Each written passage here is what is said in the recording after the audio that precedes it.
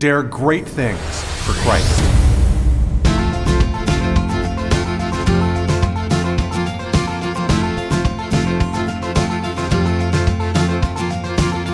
Christ calls us to dare great things. In the marketplace, as well as in the mission field, there has never been a time like the present for the spirit of the Catholic entrepreneur. Now is the time for men and women of great courage and great vision to engage our church and our culture. Now is the time to dare great things. And here is your host as we dare great things, Father Nathan Cromly, the president and founder of the St. John Institute. Most people dread conflict. It's a simple fact. In the life of a leader, however, conflict is necessary.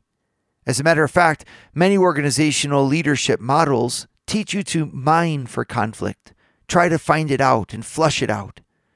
But is this really the role that Christ wants us to play as Christians? When can conflict be healthy? When is it to be avoided at all costs? What does Christ have to say about this? Hi, everybody. I'm glad to be back with you again, and we have this chance to study sacred scripture as it relates to leadership. And I'm looking especially today at the various ways where scripture reveals to us what Christ's mission is, because I find that that's extremely helpful for teaching us what our mission is as Christians today. We follow, in other words, in the footsteps of Christ. As he has been sent into the world, so have we. And so what does he have to say about his mission? What does Scripture say about his mission? I want to focus us in today, especially on Luke chapter 2. But just like always, we need to begin with a prayer. Just invoke the Holy Spirit of God. In the name of the Father, and of the Son, and of the Holy Spirit, amen. Come, O Holy Spirit, Father of the poor, illumine the hearts of thy faithful, and enkindle in them the fire of thy love. Send forth thy Spirit, and they shall be created, and thou shalt renew the face of the earth. Let us pray. O God, who didst instruct the hearts of thy faithful by the light of the Holy Spirit, grant us in the same Spirit to be truly wise, and ever to rejoice in his consolation. Through the same Christ our Lord. Amen. St. John, pray for us. In the name of the Father, and of the Son, and of the Holy Spirit. Amen. All right, looking at Luke chapter 2, we come to the presentation of our Lord in the temple. And, this passage really is enigmatic for many of us, because we're not really well-versed in Judaism. We're not well-versed in the Old Testament and in the law of God, especially with respect to ritualistic practices. And so for many of us, this mystery kind of is one that we skip over. It's the fourth joyful mystery of the Rosary, and we come to it and we really don't know what to say. I mean, how much of this actually applies to us in our life today? I've got good news for you. A lot. God's word is infinitely rich, and every single passage can be applied, in fact, must be applied to us in our Christian life. So what is God saying in this particular scene? We can read it together here. Go ahead and open your Bibles. It's Luke chapter 2. Jesus is presented in the temple. Okay. So verse 22, and when the time came for their purification according to the law of Moses, they brought him up to Jerusalem to present him to the Lord. Right away, we know this is the language of mission. The idea here is that the firstborn that God gives to the world, be it through animals, or the first fruits of the earth, belongs back to God. And so God says, I want all of humanity to recognize that it belongs to me. A sinful world will have replaced me with yourselves. Right? So a sinner, what we do when we sin is we exalt ourselves to take the place of God. We control our lives. We dictate what's right and wrong. We live according to how we think we should live, and we just kind of can let God just be somewhere else. Really the sign of this is a practical atheism. In a theoretical atheism, we deny God's existence speculatively in our thoughts. We try to prove that God does not exist. In practical atheism, it's much more insidious. We just act like God doesn't exist. We could even know that God exists. He's true, and his son, we could even say we believe in him, kind of. But when really we get down to it, we don't do anything about it. We don't pray differently. We don't go to Mass every Sunday and on every holy day of obligation like we're supposed to. We just kind of like exclude that aspect, thinking that maybe when we're dead or when we're dying, we'll then turn back to the Lord, and because we don't really understand how he fits into our life. We don't understand how all that we're striving to make happen as leaders and as influencers of our world around us, what role that actually has to play. So we just skip him. We put God on hold. That's practical atheism. I practically live as if God did not exist. All right. And so what does God say? He's like, in order to keep that back, I'm asking that the very first thing that comes from your work, either with your livestock or with the ground, or even your children, be dedicated back to me. So for livestock, of course, and fruits, that meant sacrifice. And so they'd bring their first fruits back to the temple and they would sacrifice them. They would take their firstborn calf, their firstborn lamb, and they would sacrifice it back to God. So what are you going to do with the human being? Well, you're not going to kill the human being, but you are still commanded by God to dedicate it.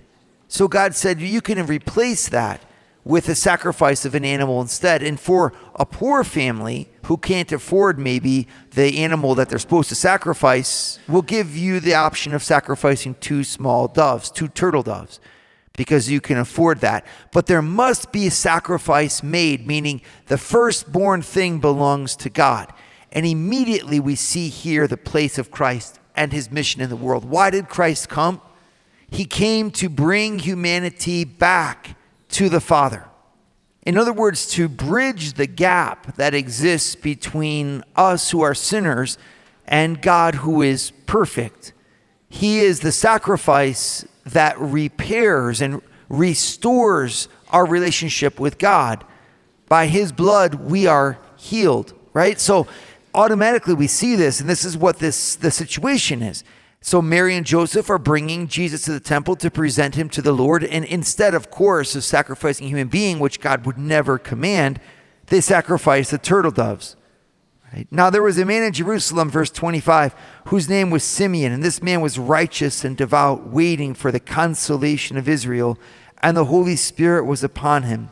And as it had been revealed to him by the Holy Spirit that he would not see death before he had seen the Lord's Christ, right? Christ in Greek, Christos, it means anointed. So before he'd received the one who was anointed and therefore sent by God. So that anointing in the Old Testament was reserved to priests, prophets, and kings. People who were sent into the world with a mission. They received this anointing, this unction of the Holy Spirit to accomplish their mission. And so Simeon is there in the temple, and he is waiting to see the Lord's anointed one, the one whom God would send, the Messiah. Verse 27, and he came in the Spirit into the temple. And when the parents brought in the child Jesus to do for him according to the custom of the law, that is to fulfill the law by the sacrifice, right, of the animals, therefore dedicating Christ back to God, he took him up in his arms and blessed God and said, Lord, now you're letting your servant depart in peace according to your word. For my eyes have seen your salvation that you have prepared in the presence of all peoples, a light for revelation to the Gentiles and the glory of your people Israel. Here Simeon, in fact, is teaching us, showing us the mission of Christ. He's come to bring light to the Gentiles and to be the glory of Israel. How? By bringing salvation. Father Nathan is producing an ongoing source of videos to form, unite, and inspire you and your family. Go to eagleeyeministries.org. That's EAGLEEYE ministries.org. And subscribe to Eagle Eye Pro. Subscribe today. I just love sacred scripture, and I love the way that God puts things together that we never would put together. You know, when you read Luke chapter 2 here, you see Christ came for salvation. He came to bring light, for revelation to the Gentiles. He came to bring glory to the people of Israel, right? Like, we think this is just, wonderful. Salvation is going to be something that is good. And most of us identify goodness with a lack of conflict. So since Christ is coming to save, he's coming to bring light, glory, therefore we think of peace. We just think everything's going to come up roses. That's what surprises us about what happens next. Verse 33. And his father and his mother marveled at what was said about him. And Simeon blessed them and said to Mary his mother, Behold, this child is appointed for the fall and rising of many in Israel, and for a sign that is opposed. And a sword will pierce through your own soul also, so that thoughts from many hearts may be revealed. What a prophecy. This is incredible, because who would have ever put salvation, light and glory with the rising and the falling of many, and a word to be spoken against, a sign of contradiction? In Greek, it is Simeon antilegomenon. Simeon is a sign, antilegomenon, anti, against, legomenon, spoken. In other words, he is someone that people will attack. He's someone that people will speak against. Immediately you say to yourself, like, how are those two together? And you can understand Joseph and Mary's position here in verse 33, after he says he's a light of revelation to the Gentiles and the glory to your people Israel. His father and mother marveled at what was said about him. I mean, and who wouldn't, right? Like, this is just such good news. And yet right after that, it's almost like God isn't afraid to show us that the salvation that we long for and the mission that Christ came to accomplish of bringing men back to God, of uniting, all of our souls and the grace that comes from God, this work of salvation, which would be a light and glory, is going to be worked out in a world where he would not be accepted. That the Savior would have to fight to do his job of saving. This is such a sign. How many times in leadership do we take offense at the fact that as leaders we have to fight to make people's lives better? As parents, this is a classic example, right? You're like, there's nothing harder that you could possibly do than try to rear your children correctly. Bringing them up to know God. And everything's easy when they're 4, but when they turn 14, suddenly they're little atheists running around, or, and you're like, well, what did I do to deserve this? Then they turn 20 and 24 and 28. They end up moving in with their girlfriend, moving in with their boyfriend, even if you oppose them. You say to yourself, why is this so hard? And what happens a lot of times in our leadership is that when we hit that conflict, we assume that we've done something wrong. Almost that conflict is the sign of failure. When in fact, here Simeon is saying that conflict is very well the sign of success. Why? Because when you stand for what is right, you stand for truth, you're going to find yourself in opposition to those who are wrong or who stand for lies. And in our culture today, modern day America, it's almost like getting into conflict is worse than being wrong. You would rather be told that you're right, even if you're wrong, than stand alone and in opposition to other people. You know the famous story of the emperor who has no clothes, right? There was an emperor who was told that he was wearing clothes and had all the people say that they loved his garment, and in fact, he had no clothes on. And so it's kind of like the way that we could go through our lives today. Just because everybody says it's acceptable to act this or that way, we all go the way that we think everybody says. And we don't want to be the one that stands out. So it's much easier, in other words, to lead by following than it is to lead by leading. We trade in our leadership into following someone else. And what's so cool about Christ, of course, is that Christ wants us to follow him and not the zeitgeist of the world. I mean, when you say this is what everybody accepts, why do you say that? You say that because in our media and in our culture, there are norms of acceptance. There's like a communication that's gone out, a memo that went out throughout the whole country that said, this is how we will accept to believe, this is what we will say, this is what we will speak, this is the way that you will act. And if you don't act this way, you will be disapproved of by society, by people in general. But when you think about it, who is it that dictated that law? The ones who dictated that law were the ones that had enough courage to lead and to try to mold the world in their thoughts. They were the dancers and the singers and the artists who put on the different artistic displays that set that cultural norm. And they were the television and the media experts who accepted this or that cultural norm, or who even enforced it, encouraging it or saying that you will not have the platform to speak unless you speak this way.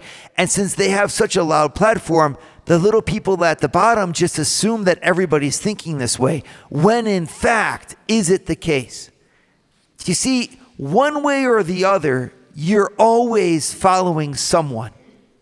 My question to you is, wouldn't it be better to follow Christ and to listen to what he says and to submit your will to him than to follow whoever it is that's dictating to us in popular culture about how we'll be? I'm not saying that anybody's wrong or anybody's right in any position in popular culture. I'm simply saying you cannot afford not to have one yourselves. And that Jesus Christ, who has baptized you, did not baptize you to be a lemming, to let your mind just be molded by any other, the spirits of the air, as St. Paul says. The people around you that are just talking, you belong to Christ. You belong to the light and to the day. You're a child of God and of his glory. But you've got to seize that dignity of your personal freedom and the personal adherence of your mind to the truth. The moment that you do, the truth can set you free, because it's something that you hold and you've discovered that's greater than you and greater than all the opinions that are around you. And when that truth sets you free, it makes you a leader, someone who's destined for the fall and the rise of many, and who will be spoken against, yes. But it doesn't matter if I'm spoken against. What matters is what I'm speaking for. Father Nathan has founded the St. John Institute, the MBA program that develops students into the leaders of tomorrow by giving them a missionary's heart and an entrepreneur's mind. Visit our website at stjohninstitute.org. Dare great things for Christ. You know, I think in so many of our lives we encounter conflict, and we encounter conflict often in our leadership. We try to bring the people underneath us up, where we try to steer our ship amongst the many different stones and threats that can happen to us. And as a leader, it's hard to let that happen, right? To actually accept that conflict has a role to play, because the reason we're leading is we want to make the world better. We want to bring it to peace, right? If I assume responsibility in a conversation, it's not to make it worse. You know, if I step up in a situation and I try to exert an influence over it, it's because I want to make it better, right? I have something positive to contribute. Otherwise, I wouldn't do it at all. And especially we who are Christians, that's the way we live our lives. We're here to make things better, not worse.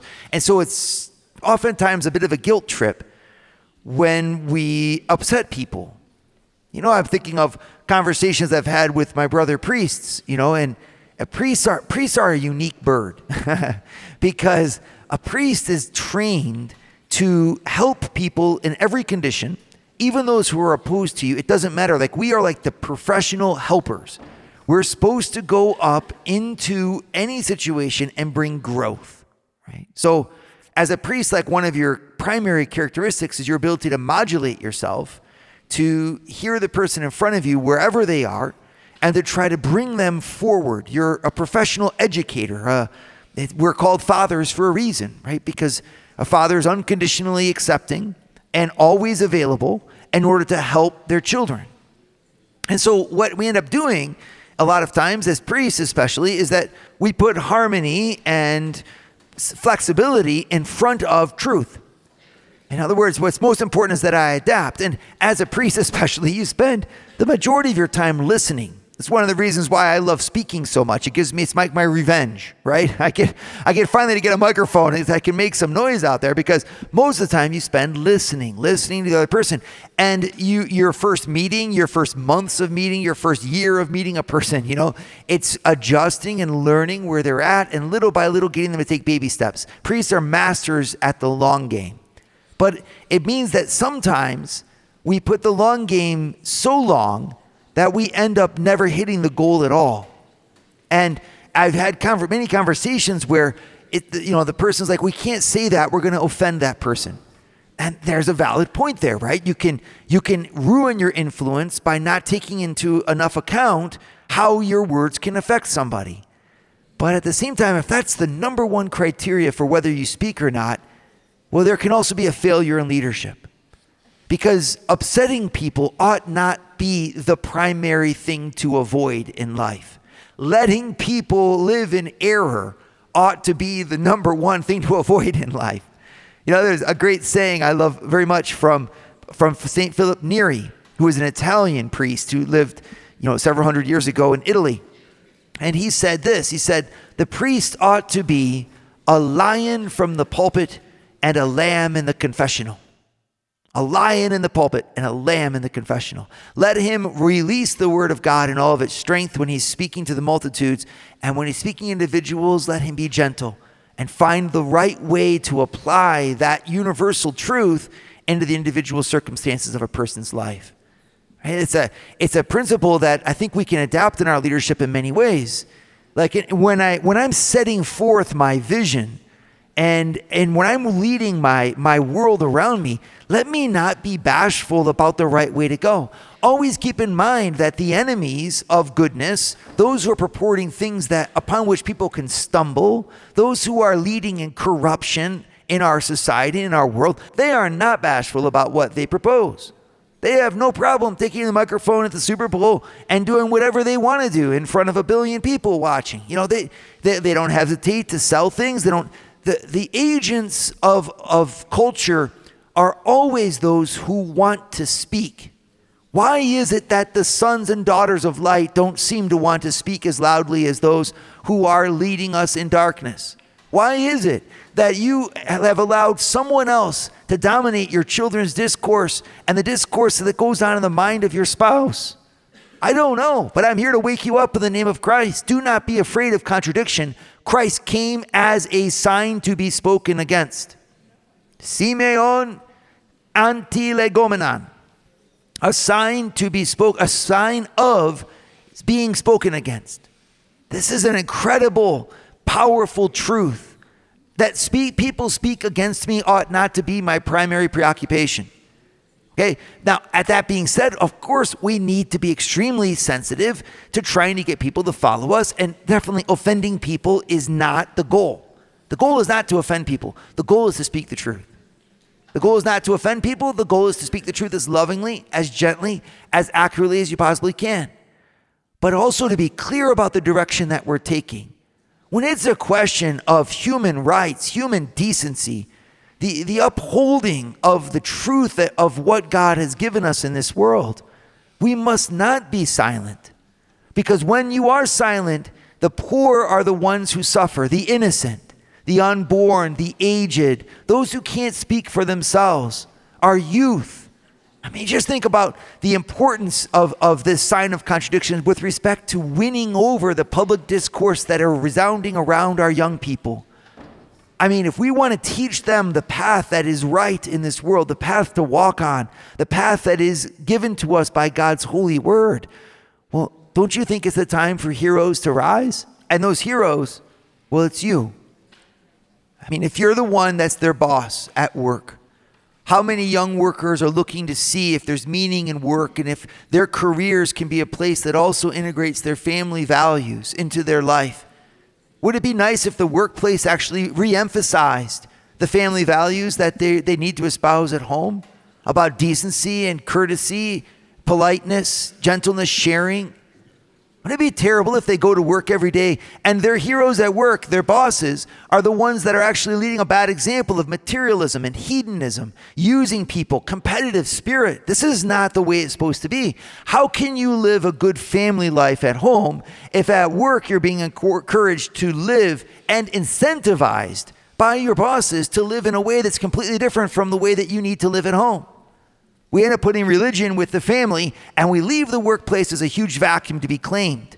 Well, I want you to claim it in the name of Christ. You were sent into that leadership position, and where you exert your leadership in your workplace in order that the people underneath you learn how to work well, how to live well, how to cooperate well. Our working environments ought to be a place where our society is cleansed and established on firm foundations so that the family life at home can actually be edified by what the workers experience there at the workplace, and not to the contrary. My friends, when Christ came into this world, he came as a sign to be spoken against. He was saying something. His life signified a position that was positive, and other people didn't appreciate it. That doesn't matter. Speak that sign that is positive. Christ has put you into this world in his footsteps to be a sign as well.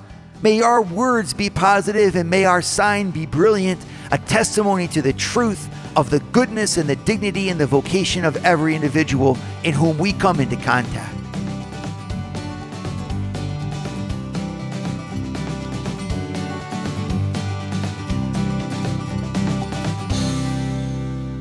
Dare great things for Christ. Share your feedback with Father Nathan. Send us an email at info@stjohninstitute.org. That's info@stjohninstitute.org. And don't forget to subscribe to premium video content to form, unite, and inspire you at Eagle Eye Pro on our website, eagleeyeministries.org.